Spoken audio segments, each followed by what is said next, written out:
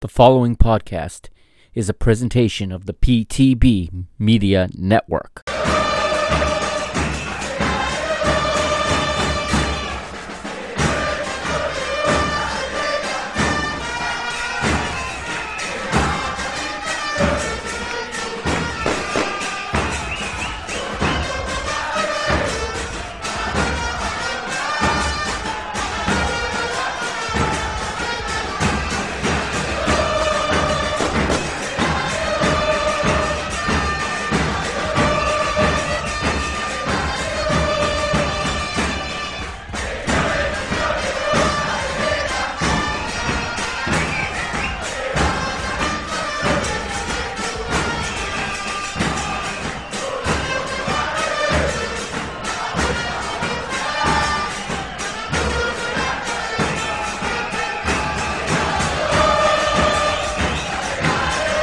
What's up, PTB Nation? Welcome to another episode of the Parking the Bus podcast here on the PTB Media Network, and we are debuting a brand new format tonight. This is now a two-man show, no longer a solo.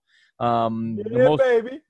You hear him in the background. That's right. You hear Leo Koukakis, DGensUnited.com. He is my co-host, not my guest anymore, but now my co-host here on Parking the Bus. This was a hit segment, and we decided that this should be the show. So, Leo, welcome aboard. Welcome to the Parking the Bus. That's right, baby. Koukaki and the Capitano taking over YouTube, taking over your podcast, baby. Who's ready to bitch about some soccer tonight? That's right. You mentioned YouTube. Shout out to everybody watching on YouTube. I need you guys right now to go down there and hit the subscribe button at the bottom of your screen. Right next to the subscribe button, there's a little bell. Click on that bell so you get an alert every time PTB Media Network puts out another video. All right. And we got a lot to cover tonight, Leo. We got a lot of footy to talk. Yes, sir, we do. I'm going to start us off, okay, on the weekend with – I'm just going to rattle off some results from a Brazilian league, Brasileirão, all right, from this past weekend. And if you bear with me for one moment, I will update everybody on the results. They got started on Saturday. Red Bull Bragantino 4, Ceará 2. Fortaleza 1, Internacional Porto Alegre 0, Atlético Goianiense 3, Atlético Mineiro 4. On Sunday, Curitiba 1, Vasco da Gama 0, Grêmio 1, Palmeiras 0, Botafogo 0, Santos 0, Sport Recife 1, Fluminense 0. And moving forward, we had Wednesday, September the 23rd, Sport Recife 1, Corinthians 0. Last Saturday now, we're up to speed. Atlético Paranaense 1, Bahia 0, Inter Porto Alegre 1, São Paulo 1, Atlético Mineiro 3, Grêmio 1, Vasco da Gama 1, Red Bull Bragantino 1, Palmeiras 1, Flamengo 1, Atlético Goianiense 1, Botafogo 1, Ceará 2, Goiás 2, and Santos 1, Fortaleza 1. The last match of the round, Fluminense 4, Curitiba 0. Let's look at the table real quick. Atlético Mineiro, top of the table on 24 points from 11 matches. Inter Porto Alegre are second on 21, 3 back, followed by São Paulo and Palmeiras with 19. Vasco da Gama is fifth, along with Flamengo. They got 18. And then in the Copa Sudamericana spots from 7 to 12, you got Fluminense, Sport Recife, Santos, Fortaleza, Atlético Paranaense, and Ceará. And then rounding out the table, we got that middle group there that's neither going to CONMEBOL nor in the relegation zone. It is Atlético Goianiense, 13 points, same as Grêmio. Corinthians all the way down in 15th. Corinthians, Leo, are our buddy Pepito's team. Pepito! They're all the way down in 15th place right now. Only 3 wins from 11 matches. Tough times for such a large club. Curitiba, 16th. Also on 11 points. Red Bull Bragantino in the first relegation spot in 17th. Botafogo right below him in 18th. Goiás in 19th. And Bahia dead last in 20th place with 9 points. All right, so that wraps that up. Let's move to England now, Leo. And I know you paid some special attention to England. A lot to talk about in the Premier League, especially about one certain club, wouldn't you say? Yeah, man, a ton to go over. If you want to go over it, you're in the mood for results first. You want me to yell about Manchester City first? Yeah, let's run over results. You got them there, or you want me to read them? I just pulled them up right here. So let's start off with the big result of the weekend. Actually, no, we'll start off on Saturday. Saturday, absolutely insane game. Brighton, Manchester United. Brighton hit the post 5 times. It was unbelievable to watch. This is coming from somebody that had Brighton plus a half a goal. Unbelievable. They score a goal in the 95th minute. There's only supposed to be 5 minutes of stoppage time. Felt good. It's 2-2. The game's pretty much over, right? Wrong. The referee doesn't see that the ball goes over the line. Should have been a goal kick. Ref clearly misses the call. Calls it a corner kick. On the resulting corner kick, you get a stupid handball from Brighton. Bruno Fernandes steps up, buries a penalty in the 100th minute. 3-2 Manchester United. They stole it. It was terrible. It was embarrassing. That ref should be ashamed of himself. But then we move on. Everton and Carlo Ancelotti pick up another 3 points, 2-1 over Crystal Palace. Chelsea come back from 3-0 down against West Brom to tie it up 3-3 in the dying embers of the game.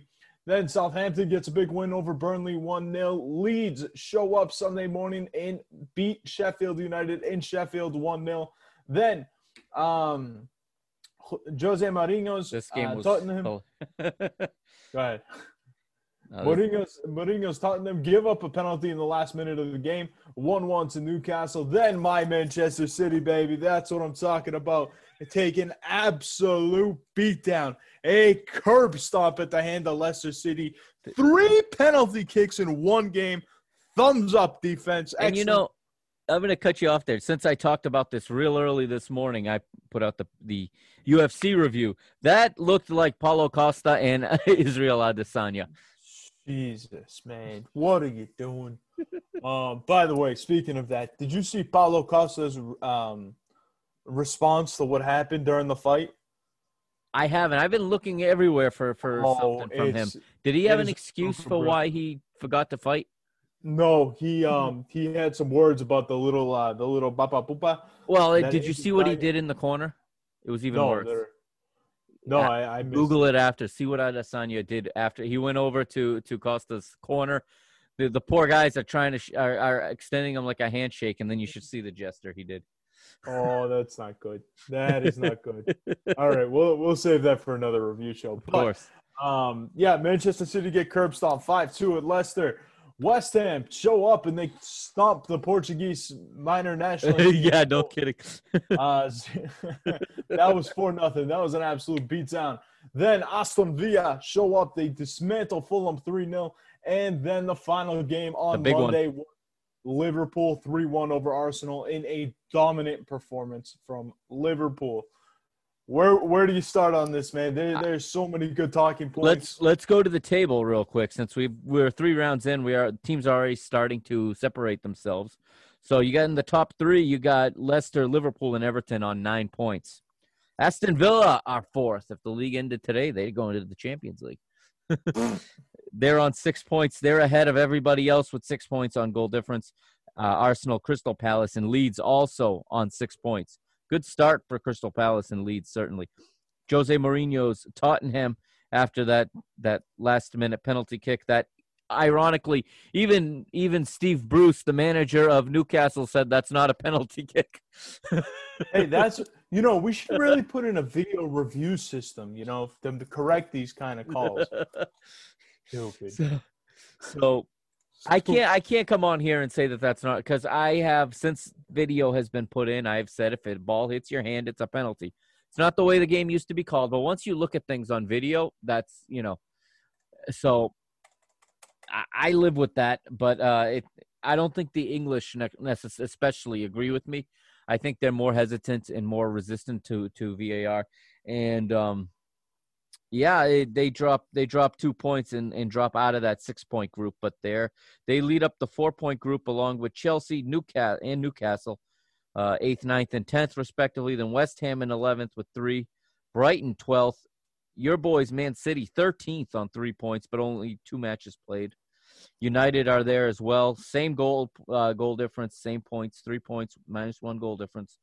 Then it's Southampton, Wolves, and West Brom bringing out the other spots. And then in the relegation zone is the 3 teams yet to get any points: Burnley, Sheffield United, and Fulham.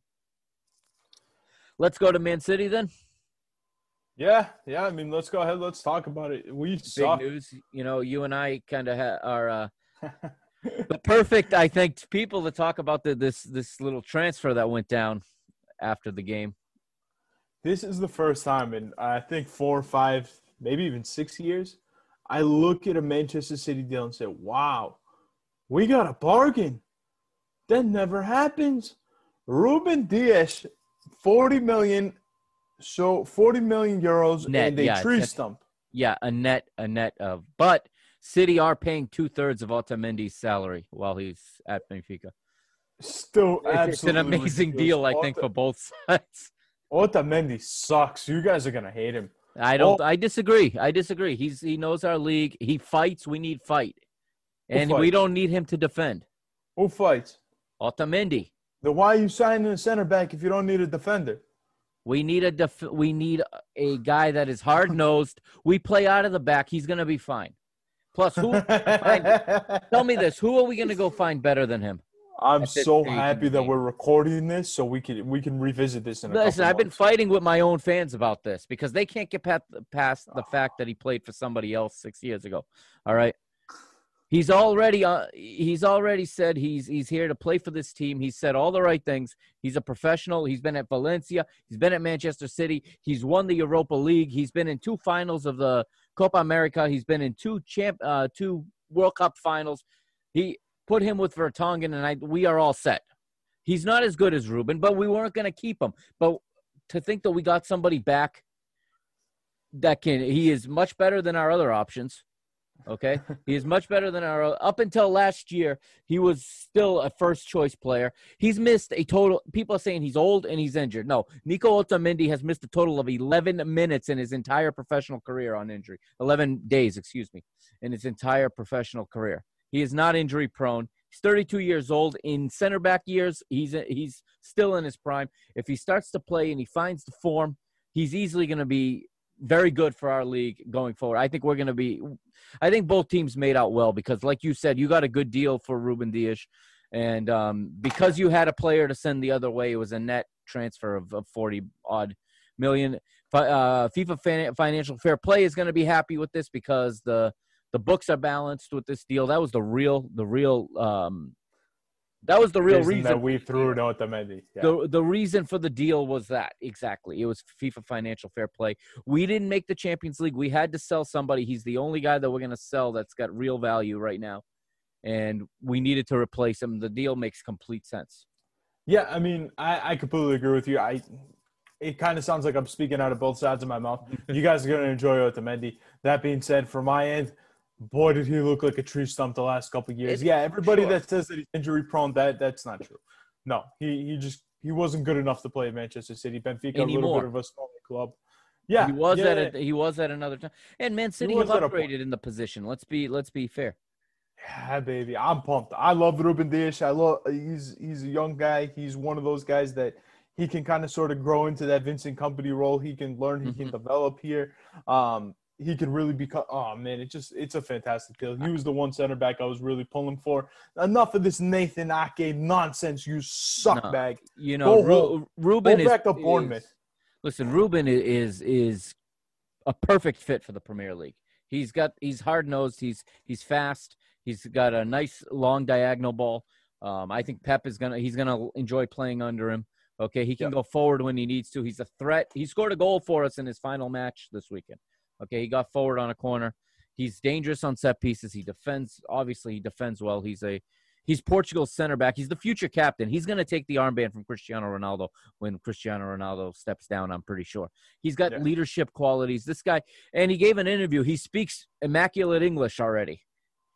So, I mean, there will be no that part of the transition's not even going to be an issue because he speaks English perfectly fine. And I think he's going to handle the transition to England very well, just as Bruno Fernandes did across town at Manchester United. He handled that transition like a snap of a finger. And I think he's a guy. Ruben Diaz that could be in a Man City sky blue uniform for a long, long time. Like you said, he could be your next Vincent Kompany. He could develop into that captain, into that leader. He's got all the qualities. 12 years at Benfica since he was just a kid. He's 23. He was 11 when he came into the club. Always the captain at every age group all the way up. So, and then he leaves Benfica on the final day, finally, as captain. They gave him the captain's armband for his final game, which basically sealed the deal for anybody watching if they had any doubt that the deal was going to happen. When a 23-year-old takes the pitch with the captain's armband, you know he's leaving. I mean, just a fantastic deal. But you know what? Manchester City were desperate for it. I still don't think that this is enough for Manchester City. This team looks bad. They look old. They're bringing in young kids that are clearly not developed enough. Mm-hmm. Pep looks somewhat defeated. Like it doesn't out care. of ideas almost, right? Yeah. This is not the Manchester City team that. I mean, I made it clear. Once Sané left, you need a whole new kind of mindset because him and Sterling were the engines that made that team go. He did not get nearly the credit. I just want to run through the lineup real quick. Yeah, go for it. I mean, it looks like a pretty decent lineup, but if you look at the back four and then the two guys in front of him, you got Mendy. Nathan Ake sucks. I don't care what anybody says. I don't care how much we pay for him. He is an absolute atrocity. You got Eric Garcia, who doesn't care anymore. He wants to go to Barcelona. He's mentally checked out of Manchester City. You have Kyle Walker, who's one of the dumbest players in the league. He's a special kind of stupid, special kind of athletic, but there is no brain in that big round head of his. There is nothing there. Then you got Fernandinho, who's now going back to his natural position as a defensive mid, but he played center back all year. Yeah. So it's not a transition for him. And then you start Rodri next to him. These guys haven't played with each other at all. Yeah. So, I mean, it's difficult when you're starting two young guys back there. Then you have Rodri and Fernandinho never playing together in front of them. Fernandinho basically readjusting to a brand new position. Rodri is just – he hasn't really played that well. He hasn't really impressed me. He strikes me more of a center back than he does a defensive mid. And then moving up top, here we go again. This is a $2 billion roster, and we don't have a striker on the field because Agüero's hurt? I mean, what is this nonsense? I mean, it's mind-blowing that a team of this stature can come into a game and not have a striker on the field. And I understand, the false number 9 and this. No. The times that we are most successful, Kun Agüero's on the field. I understand there's not going to be another Kun Agüero. I love that guy with all my heart. That being said, there needs to be a damn striker on the field. This is getting to be ridiculous. Manchester City, this is officially becoming a circus. And let's look real quick at the guys that came in off the bench. The guys on the bench, I should say. D-Lap, who are you? Okay. Fernando Torres. Who are you? Fernando Torres is going to be a superstar. I love that kid. He needs to get more run. We need to stop the nonsense with Aladdin and put Fernando Torres in. Laporte was obviously injured. Zach Steffen, big fan of his. He'll never be the number one though. No, absolutely not. But he got a good start today. That was pretty impressive. And then Zinchenko. I mean, not even a hint. There's not even a striker on the bench. Yeah, your injury list is quite long. I'm going to read your injury list right now. And Bernardo Silva's back, but in this match he was injured. Gabriel Jesus, Gundogan, João Cancelo, John Stones, Kun Agüero. That's almost a team in itself right there that is on the injured reserve right now. Just extremely frustrating. Like I said, man, Manchester City, we are a powerhouse of a team. And this team that we have out there, I honestly wouldn't shock me if we don't qualify for Champions League. If there aren't any type of adjustments made, it wouldn't shock me if Everton finish ahead of us. Obviously, Liverpool is going to win the league. We have no chance. We proved that the other day. Manchester United. Now they got Ousmane Dembele for $75 million. I can see that. Yeah, that's a lot of money for a team that's still going to be in the Europa League next year. I don't know. Wouldn't shock me if they make a run up against us. Tottenham still have plenty of talent. They have Mourinho. If Mourinho can just figure a way to just stop talking and start coaching more, they'll be all right. And like I said, Everton's that team that I look at, and every time I watch them, I say, oh, boy, Ancelotti's got something going here. You want to switch gears and go to Everton for a minute then? Let's do it, baby. You really think they're going to hang on to this, or I you do. think they're going to be just a splash in the pan for the first couple months of the season? I do, and I genuinely believe that if they can avoid injuries, which is kind of the thing with every team, there is not a hole on this team. I mean, just looking from the lineup from this weekend, you got Jordan Pickford in net. I love Jordan Pickford. I know that he struggled at times over the last year or two. He's a world-class goalie, in my opinion. Then on the right side, you have Seamus Coleman, who started. You have Yerry Mina. You got Michael Keane. You got Lucas Digne. Yep, Lucas Digne. And then in the midfield, you start Doucouré, Allen, Andre Gomes. Really good defensive midfield right there. And then the reason why you can play it, up top, you got James Rodriguez, who's been absolutely stellar through the first few games. You got Calvert-Lewin. You got Moise Keane. You got Richarlison, who's been an absolute animal. Yep. You have other guys that can come in and rotate in, like Tom Davies, Alex Iwobi, Moise Keane, Sigurdsson. Yep. I mean, this is a team that is built to kind of sort of make a run. And, oh, by the way, they have that world-class manager in Carlo Ancelotti on there. I love Carlo Ancelotti. I'm a big fan of his. Me too. I love how his old school stuff, and he's just one of the best managers that nobody talks about. And I'm looking at Everton this year and saying, yeah, they're going to make the top four. You know, the old school stuff, there's still a place for it.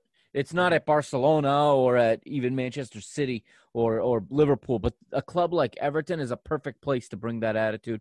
They got a workman-like team. They got some world-class players we just named off. Richarlison, James Rodriguez, Moise Keane. They got some world-class players there. But they all know how to work. And when a team can work, they can make up for any disparity in talent. But that's a very, very talented team for an Everton, a team that, a lot of times is in the 12th to 16th range, staying safely away from relegation, but nowhere near the Europa League, kind of in that middle ground of the table, And I think they can make an ascent into the Europe, to at least compete for the European spots this year. Yeah, I mean, I think they're going to be really good. And then the other team I've been high on so far is Arsenal. And part of it is just because of my obsession with Mikel Arteta and Pierre Aubameyang.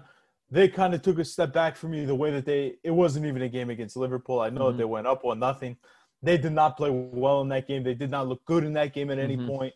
Kind of sort of took a step back for me.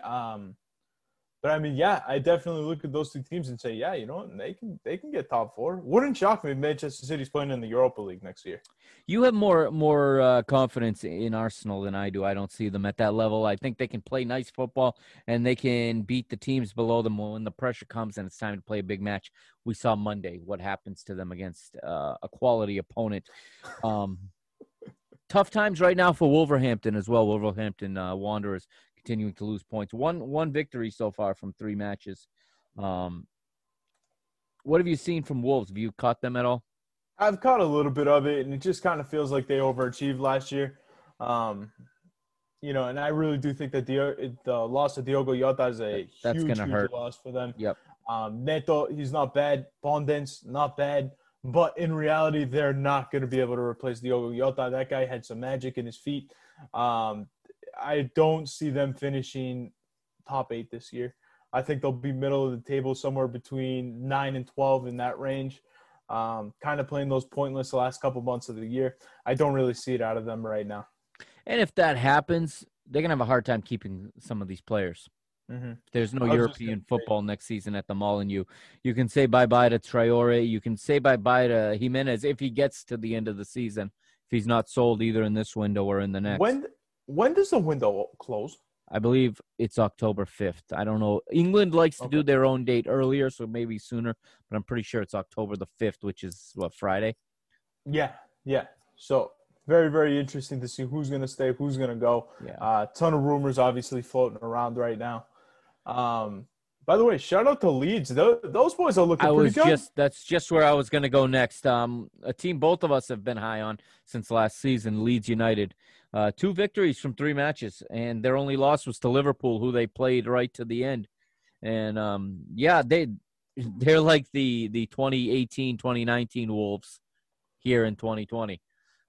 Yeah, I mean, they look good. They're sneaking out some wins. I don't think they're going to be able to compete for European football next year, but They look pretty good. They look like they're starting to build something. It's nice to see with the Leeds, with all their storied history. It's good to see them coming back out of nowhere. Here's Leeds. They got to test them. Here's the month of October for Leeds, since we're talking Leeds. Okay, they start this Saturday, home to your boys, to Man City. Then there's the international break after that, and they're back on the 17th, home to Wolves. So we'll see how they match up with.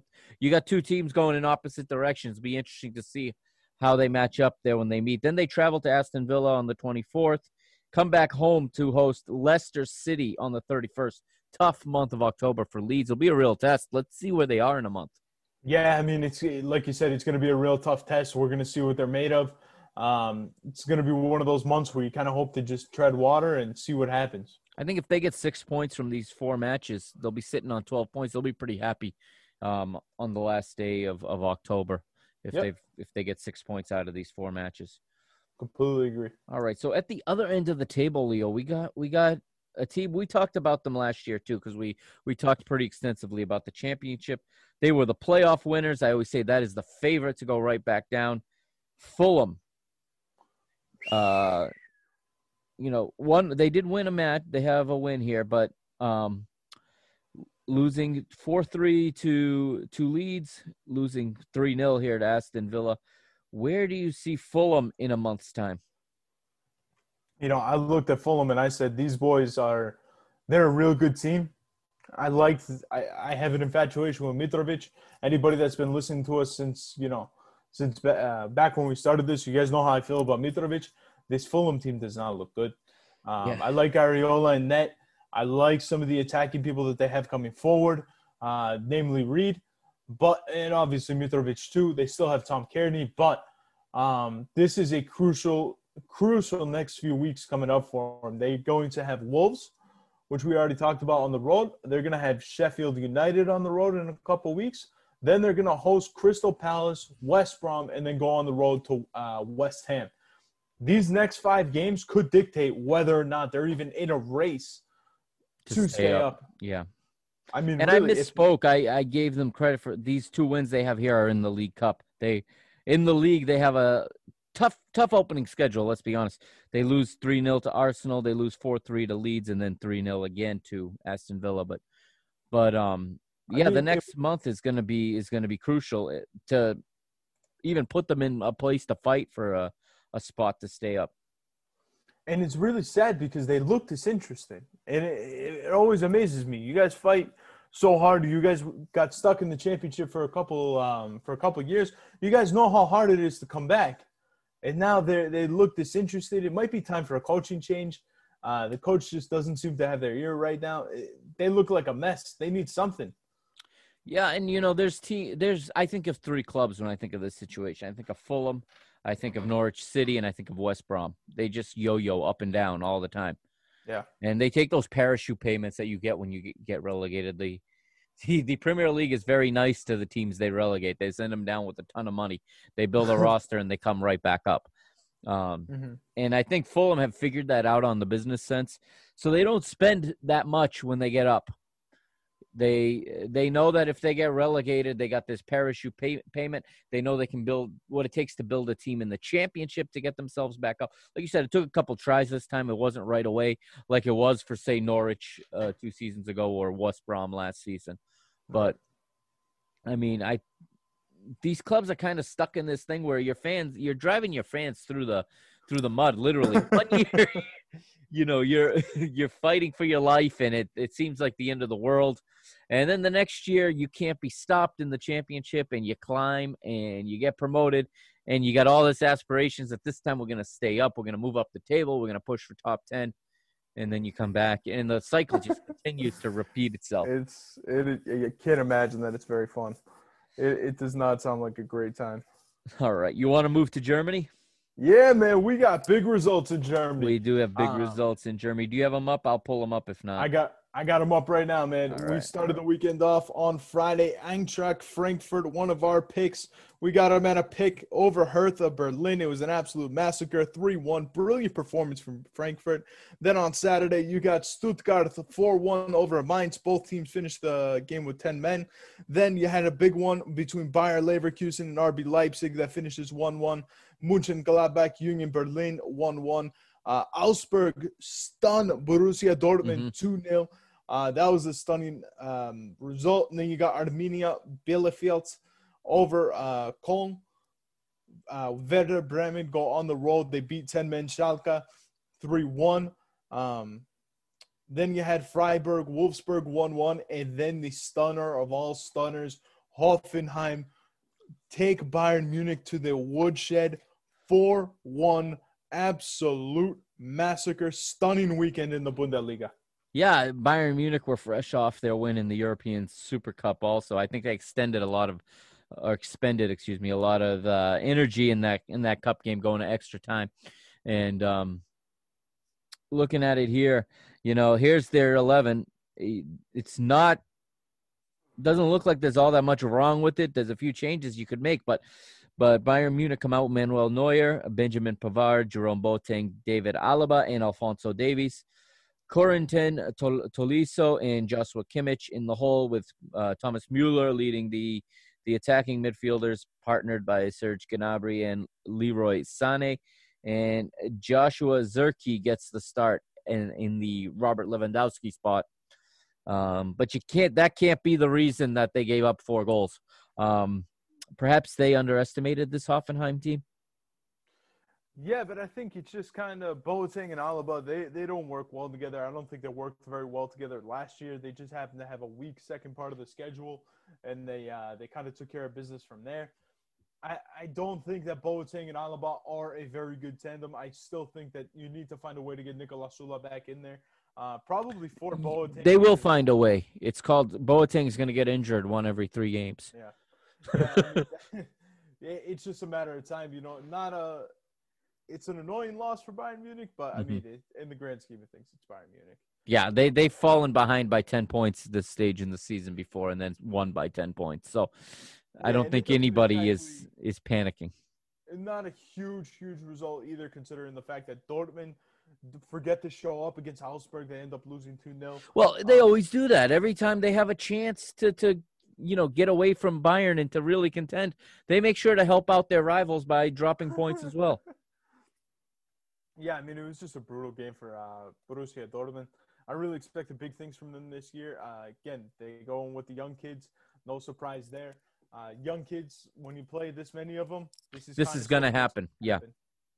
So, I mean, you kind of got to take the good with the bad. Again, good performance from Bellingham the other day. 17-year-old, really, really quality player. He looks like he's going to really thrive in this setup. On this team, yep. Haaland, we all know what we're going to get from him. Jadon Sancho, interesting next week. What's going to happen with Sancho? Is he and I think players don't typically play well when they're in this limbo as to where their future lies. This is something that happens a lot.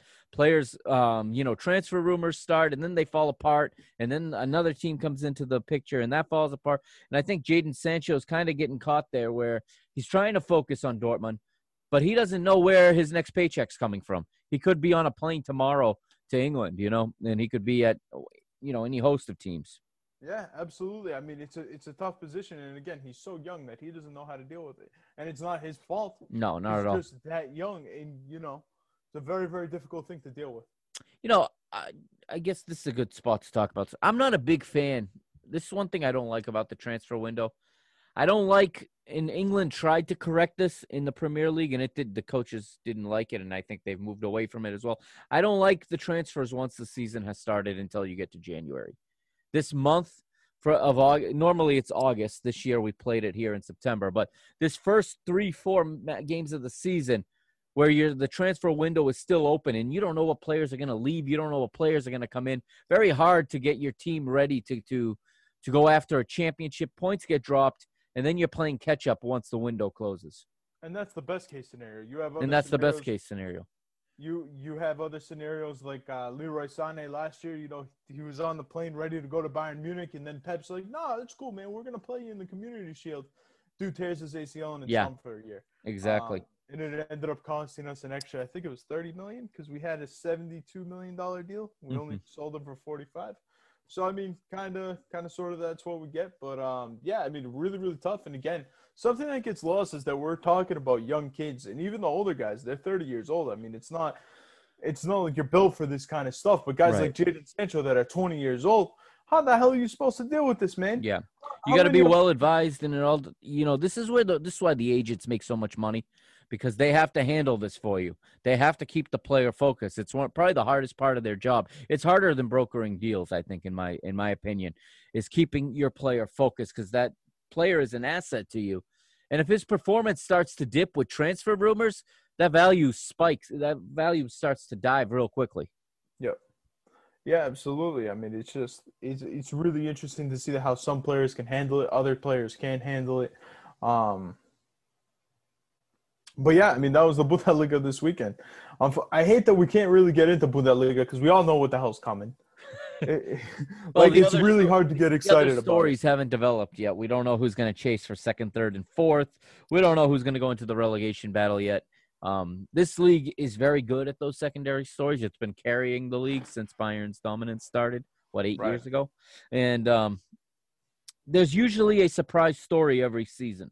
There's somebody that comes out of nowhere that goes near the top, We've had Hoffenheim in the past. We've had Eintracht in the past. RB Leipzig, they had a quick ascend into that upper echelon. And we'll see who it's going to be this year. It could be – Got any hunches?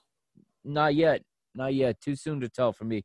But I mean, Augsburg is 2-0. That's their joint top of the table with Hoffenheim. There's your two leaders right now, Hoffenheim and Augsburg. And the team that I'm looking at, that I don't think they're going to make it to the Europa League, but they could be pushing toward that top. They could be one of those storylines to watch. The newly promoted Arminia Bielefeld. Mm-hmm. This is a team that won the Bundesliga 2, which is a big accomplishment. Yeah. Right. They dominated the league. They've come out. They played very well. They got 4 points in 2 games. They've looked very organized. I mean, they deserve a ton of credit for how well that they've played. So going to be very, very interesting to see how that all plays out as well. Yeah, it's going to be – this is one of my favorite leagues because, I mean, the play is exciting. The teams all play a certain way, and they go out and they go after each other. There's a lot of equilibrium in the quality of the teams. The gap between the best and the worst is small. Maybe if you separate Bayern, you take Bayern and you take them out of the pot and you look at the next 17 teams, the difference between the best and the worst, I think it's a smaller gap than in most leagues. Yeah, including the Premier League. There's a big gap in the Premier League. We just talked about Fulham. You're going to compare Fulham to Liverpool or Fulham to Manchester City or even Arsenal. That's a huge gap. Yeah, absolutely. Okay, let's pause for a minute, Leo, and let's give a shout out to our sponsor, BTV. Tell us a little bit about them. Better Than Vegas, a brilliant concept from a good dude. Basically what it is, you got a bunch of different handicappers coming on. They give you a bunch of they give you their information. They give you their picks. They have the handicapping showdown. Your boys already won it 3 times. I don't know why you guys bother going to their site. Just go to djensunited.com, baby. But Better Than Vegas, a ton of really good information. You do see my pretty face on there all the time. They're slowly growing and they're getting better. They're bringing in a bunch of new content. It was a really, really good stuff. Anybody that likes the wager, highly recommend checking it out. Everything on their website is completely free. And again, it's a good dude. I always have a warm, fuzzy feeling whenever we can support good people doing good stuff. Yep. So, yeah, definitely go check it out. Better Than .Vegas, not .com, .Vegas. And it is Better Than Vegas. Get better. All right. Leo, this is your segment. We are going to Greece. Tell us what went down this weekend in the Super League. All right, Super League. We're going to start off on Saturday. The stunning result of the weekend was PAOK going to Volos. It finishes 0-0. Stunning turn of events there. Then you have Olympiacos coming, sandwiching the game in the Premier League between their qualification for the Champions League. They end up winning the game 2-0. Stunning turn of events. It takes 2 second-half goals, including another shady missed call on the second goal for Cafu. No surprise there. But Olympiacos win 2-0. They've won both of their games so far. They have a goal differential of 5-0. And then you have another really surprising result with Aris tying Yanina 2-2. Then you have Ofi and Atromito 2-2 as well. Ike dominate their matchup against Lamia 3-0. And then Panathinaiko dominate the entire game against Larissa on the road, up 1-0. They get an early goal from Macheda. Next thing you know, they let up a stupid goal where our defenders fall asleep in the 87th minute.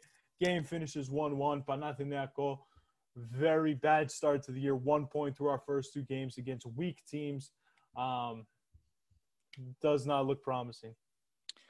Yeah, I was following, the score lines this weekend, and I did notice that. I do see Aris is still top of the table for another week. Yeah, I mean, Ari, very interesting team. It's really good to see them playing as well as they are, just because them and PAOK, they have the big Thessaloniki derby. Of course. It's one of the great rivalries that very few people know about, very few people talk about. Feftatzidis, he's been an absolute star for them. He's been on the national team for many years, but now he's going on to Aris. He scored a goal the other day. He looks great. At the top of the table, though, we all know who it's going to be. It's going to be Olympiacos. It's going to be Ike. It's going to be PAOK, and, maybe Aris is playing for 4th. Hopefully, Panathinaiko can come in and we can get qualified for Champions League again because we miss it. Mm-hmm. But very, very interesting times in the Greek League right now. Definitely. And, again, the Greek League works with a different format. It's similar to the Scottish League in that you got 14 teams. The top 6 at the halfway point, right? They play each other twice, and then they split. The top 6 go into a championship round while the bottom 8 go into a relegation round. So those places there between 5, 6, 7, 8, that can be an exciting race there because, one, if you get into that 6th spot, you can fight for a Europa League spot. How many Europa League spots do you have in Greece? 2. So you got 3rd and 4th? Yes. Okay. So, you should be right there. And you get that 6th place spot, you can't finish any lower than 6th. Mm-hmm. You're not going to be relegated. So that is a huge relief for a lot of teams at the midway point of the season. You fall to 7th and you can go on a 10-game losing streak and find yourself fighting off relegation. Yeah, I mean, it's definitely an interesting format. Not exactly my favorite format, but because of the amount of teams that we have in it, we don't really have a choice as to how we're going to format it. So it kind of is what it is. It's very fun to watch toward the end. 26 games, which is not enough. And this gives you bigger, more big games too.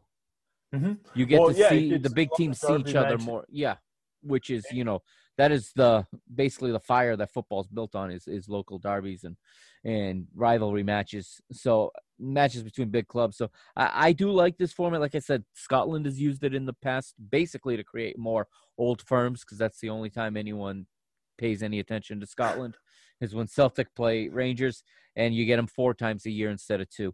All right. So anything else with Greece? You want to go over any scorers or anything? I got the top goal scorers here. Those are pretty much the we're going to go over it once Panathinaiko gets hot. We'll dive in a little bit more. Sounds good. All right, then let's go to Serie A where we had some results last week to talk about, and I'm pulling those up right now. The Italian Serie A I'm talking about. We already talked Brazilian Serie A. Now the original, the Italian one. And let's go to Saturday's matches. The first match was Saturday, September the 26th. Torino 2, Atalanta 4, Cagliari 0, Lazio 2, Sampdoria 2, Benevento 3, big win for the promoted side. Inter 4, Fiorentina 3. You move to Sunday and you got Spezia 1, Sassuolo 4, Hellas Verona 1, Udinese 0, Crotone 0, Milan 2, Napoli 6, Genoa 0, Roma 2, Ronaldo 2. You took the words out of my mouth, man. And it was Juventus playing with 10 men for quite a while. We'll talk about that one in just a second. Monday's result: Bologna 4, Parma 1. The table now after 2 rounds. Napoli, Atalanta, Inter, Milan, and Hellas Verona, all on 6 points, the 5 of them. And then you got a whole slew of teams under that. We'll just talk about the 5 teams that are top of the table right now. Anybody surprise you in those top 5? Not necessarily a surprise, but the team that I'm looking – well, I mean, Verona winning their first 2 games is a bit of a surprise, but I don't really expect them to be much of a threat. The ones that I'm looking at, though, again, we've talked about Inter, how they're among the few teams that can push Juventus. They may be the only team that can really push Juventus. The team that I'm looking at, though, and I'm really hoping that they can pull into the top 4 is AC Milan. I love Milan. Zlatan Ibrahimovic, guy gets COVID and he just posts a phenomenal tweet. Anybody that hasn't seen it, highly recommend. I don't want to do it injustice and read it off to you. Right. It's too great. You have to read it yourself. That guy's a special kind of dude. But a lot of talent on AC Milan if they can figure it out defensively and they can maybe sign another center back. They could be looking good. They do have Donnarumma in net. Donnarumma is one of the best young goalies in the world, but they also have a bunch of young talent. They're about a center back or 2 away from really, really making some noise in Serie A. Catching up to Inter there. And so you got Napoli and Atalanta also up there. Napoli plus 8 goal difference. Of course, they had a 6-0 victory this week. You impressed at all with Napoli? Their next one is a big one. It's going to be Sunday. They're traveling to the Juventus Arena to take on Juventus. Another tough game for the champions. No, I'm not. I don't consider Napoli to be a threat. I mean, this team just – there's something about them that they're lacking. They're lacking a little something. And really, for me, it kind of feels like they're missing a real striker. For years, they've had Milicic, they had Higuain. It's like they just purposely go out and find those suckbag strikers and just put them out there. And they're like, yeah, these guys are great. When in reality, they can't score in an empty net. So, I mean, I feel like they're missing a striker. Mertens is definitely older now. And Insigne is older now. Chucky Lozano is perfectly fine. They don't have a great defensive midfield. They started Zielinski and Ruiz the other day.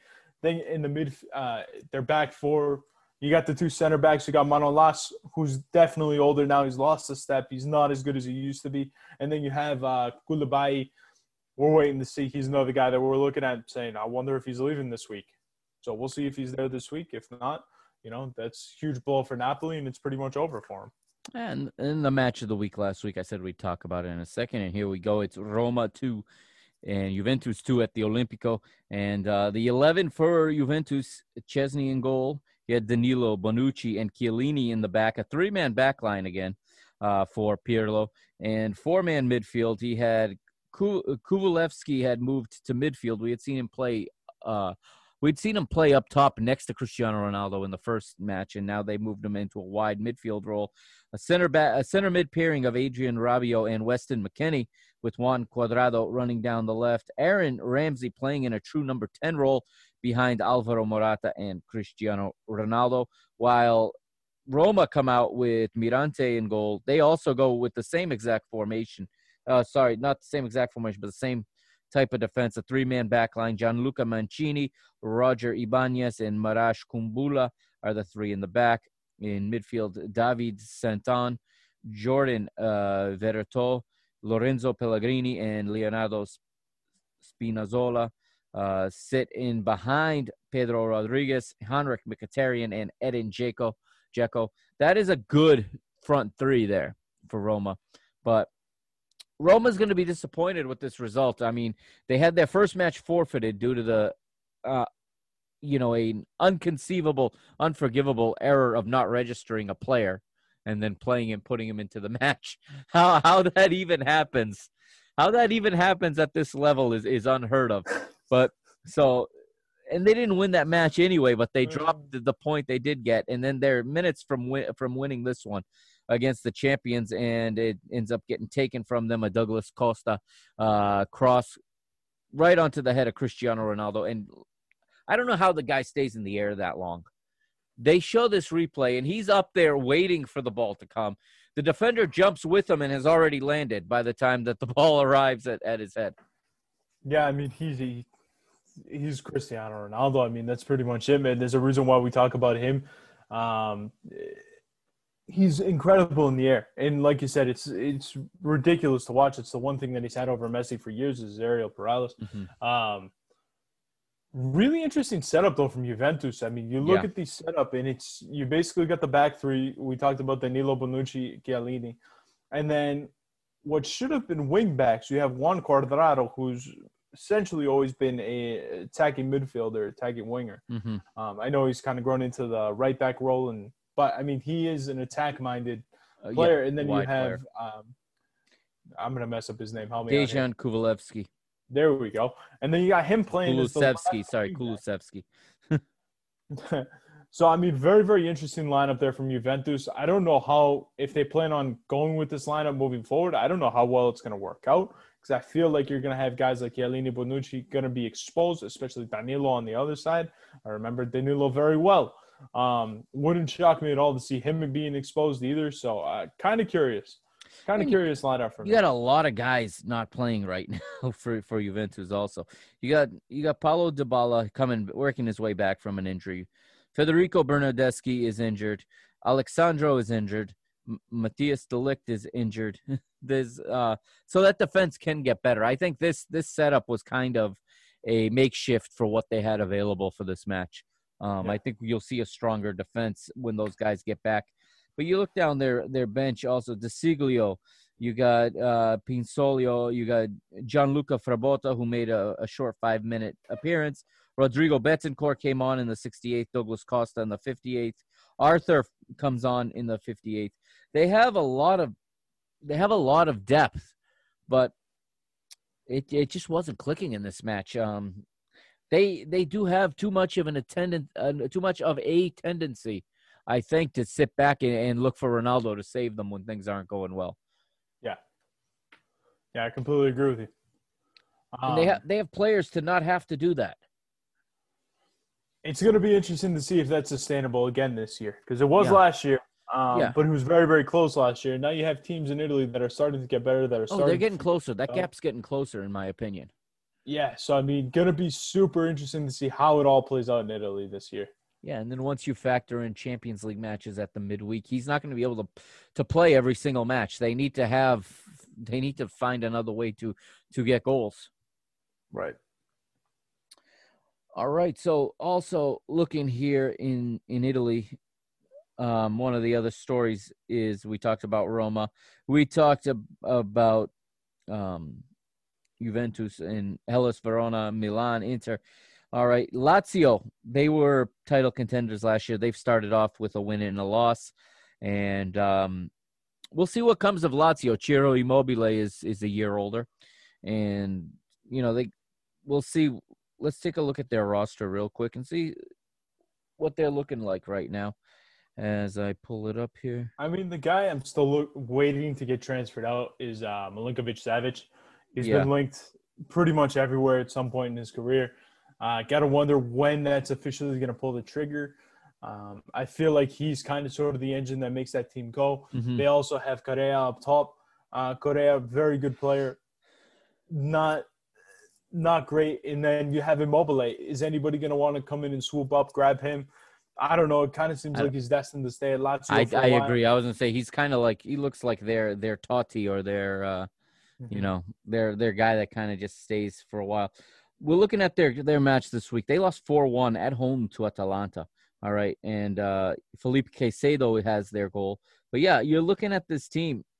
They're playing a 3-5-2 formation. And, I mean, they get lit up by Alejandro Gomez and Hans Hartebor and Robin Gosens, all with goals for Atalanta. And this was a team that was really contending right to the end last season. And like we said, Immobile he ended up with the Golden Boot last year for European leagues, passing Lewandowski on the last day of the season. And that was before Lewandowski proceeded to score like 4 goals in the Champions League. Yeah, no. He doesn't get any type of Golden Boot. No, not at all. We have to cancel the Golden Boot because we can't give it to Robert Lewandowski. We'll see. I mean, this league definitely needs a few more weeks for some storylines to start to play out, for some teams to start to separate. But I'm looking forward to that Napoli and Juventus match this weekend. Yeah, I mean, it should be interesting to watch. I still like Juve in the matchup. I don't see enough talent on the field for Napoli. And we kind of talked about it again. When you have these players that they don't know if they're coming, they don't know if they're going, how do they react afterwards? Are they going to be happy? Are they going to be mad? Hmm. Do they have people chirping in their ear? Kind of one of those things that you got to just wait and see. So let's move a little bit more to the present. The last 2 days, we had Champions League action. We had qualifiers. So we now know the teams that are going to be in the Champions League this year. We have all 32 teams selected. Let's take a look and see what went down this week. We didn't get a chance to talk about last week's game because we didn't have a show on Sunday. It's a special Wednesday night edition, everybody. Yeah, baby. And this part of the show, Leo, is brought to us by our good friends, our friends who sponsored the Sunday night sports book, betonline.ag. And tell the viewers and the listeners a little bit about betonline.ag while I pull up the results. BetOnline.ag, they've been one of the oldest books in the industry. They're one of the best, rated A+ on the sportsbook review. Quick payouts, quick turnarounds. One of the few books that actually do payouts on the weekend. Highly recommend checking out betonline.ag. We find all of our lines from there as well. They're another really reliable book, and when you're going offshore, that's all you can really hope for. Somebody that you know is going to pay out, that's going to pay out quickly, that's not going to give you a problem, especially now that 5 times is canceled out. It is time to take a look at betonline.ag, one of the best in the industry. All right. So we'll go back to last week and look at the first legs first. So we have context for yesterday and today's matches. So starting on Tuesday, 22nd of September, Krasnodar 2, PAOK 1, Maccabi Tel Aviv 1, Red Bull Salzburg 2, Slavia Prague 0. Is it Midtjylland? Is that how you pronounce that in the Danish side?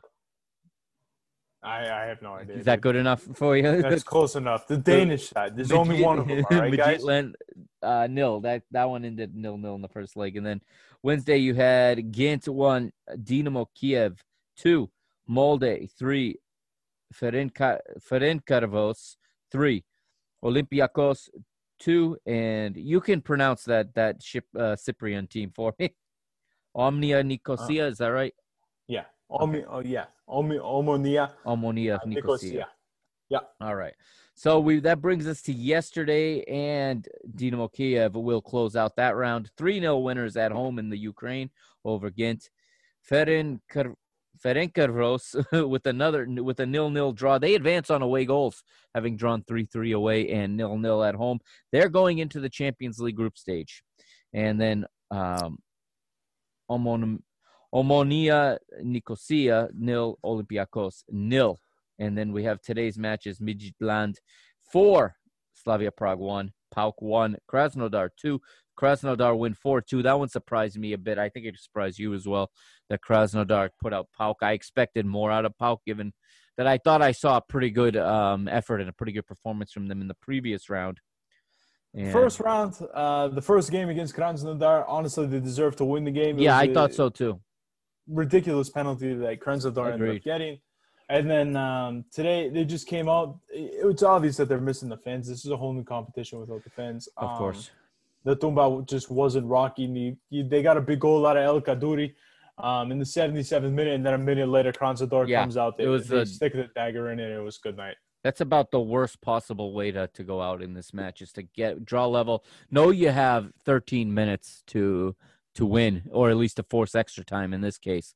And, the goalkeeper, Zivkovic, even makes a save on the initial shot, parries it off of the post, but then nobody's tracking. Everyone's standing still with their arms up looking for offside.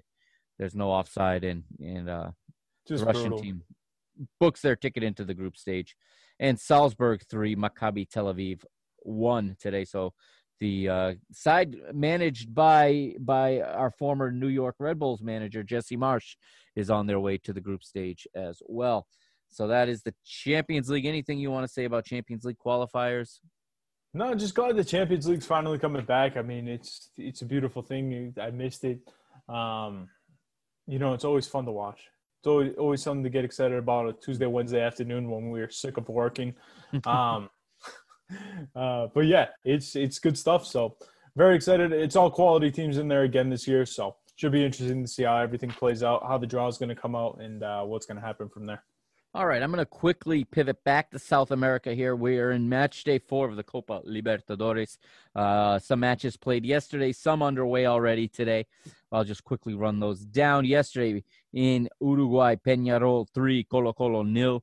In Brazil, Grêmio 2, Universidad Católica 0. Colombian side, América de Cali 0. Inter Porto Alegre of Brazil 0. Brazilian side, Atlético Paranaense 0. Bolivian Jorge Wilstermann 0. Argentine Giants, Boca Juniors 0-0 against the Paraguayan side, Libertad.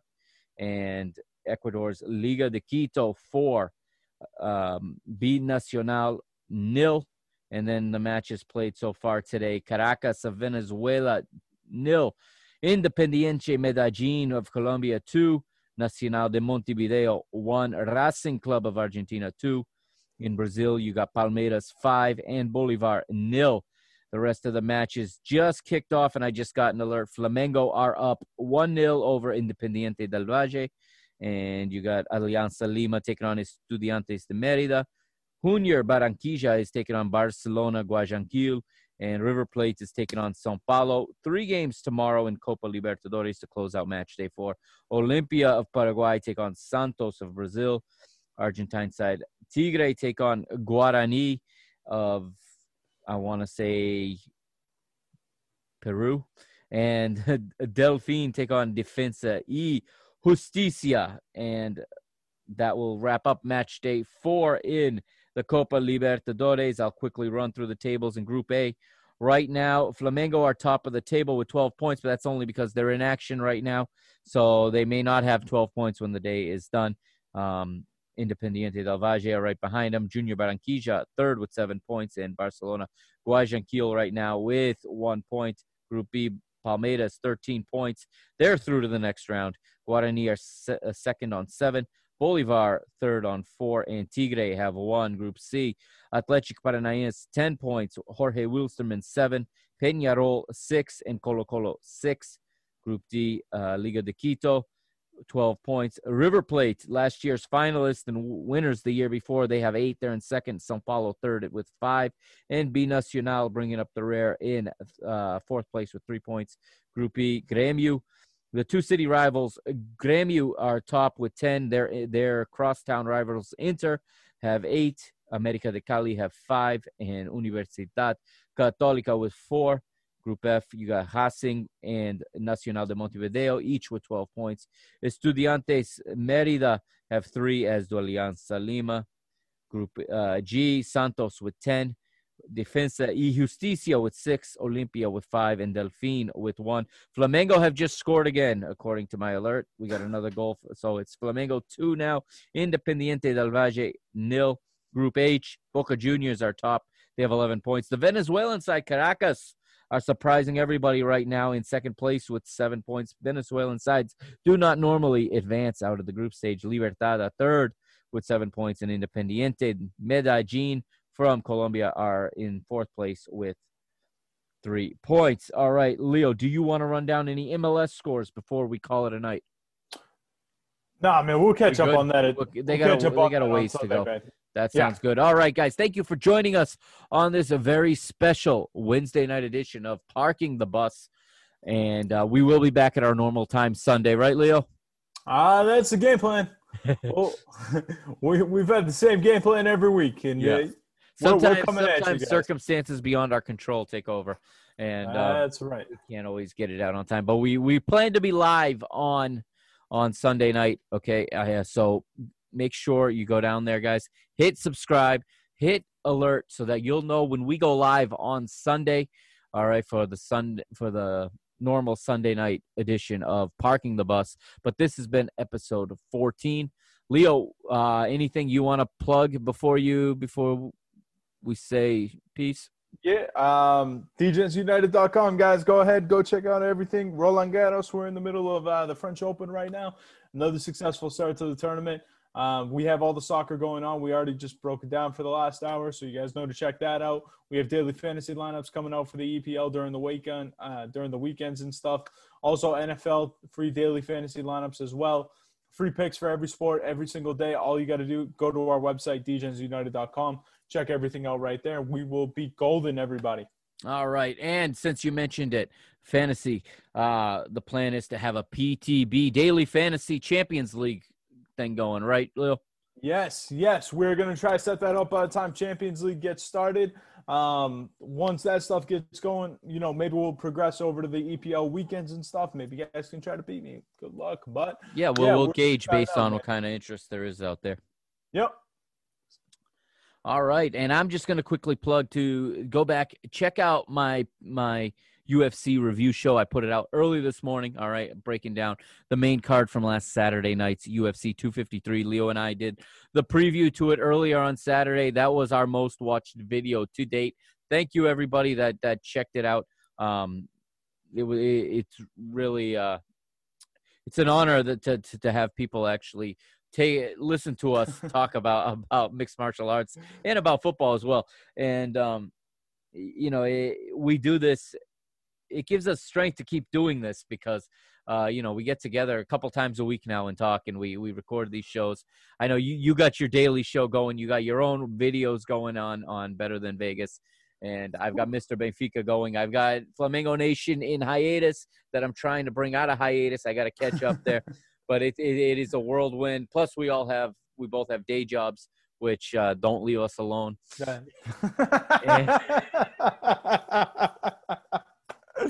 They're number one priority, guys. Make sure you guys pay your tolls, please. Yes, exactly. And if you don't, stop calling the customer service centers, please. To anyone who got a voicemail from me that sounded something like this, unfortunately, I cannot adjust your balance. If you would like to dispute this, you'll have to do so by way of sending a formal appeal to the Massachusetts Department of Transportation. You can find that appeal on our website at www. Fill in the blank. I'm not going to say the website here, but I apologize, but I can't make your bill go away. Pay it. That's my parting words this week. Pay your bills, people. Pay your bills, you bums. Thank you for joining us, everybody. I am the Mr. Mike Augustine. I am signing off for Leo Koukakis. Have a great week, and we'll see you Sunday on Parking the Bus. Later, folks. Peace out.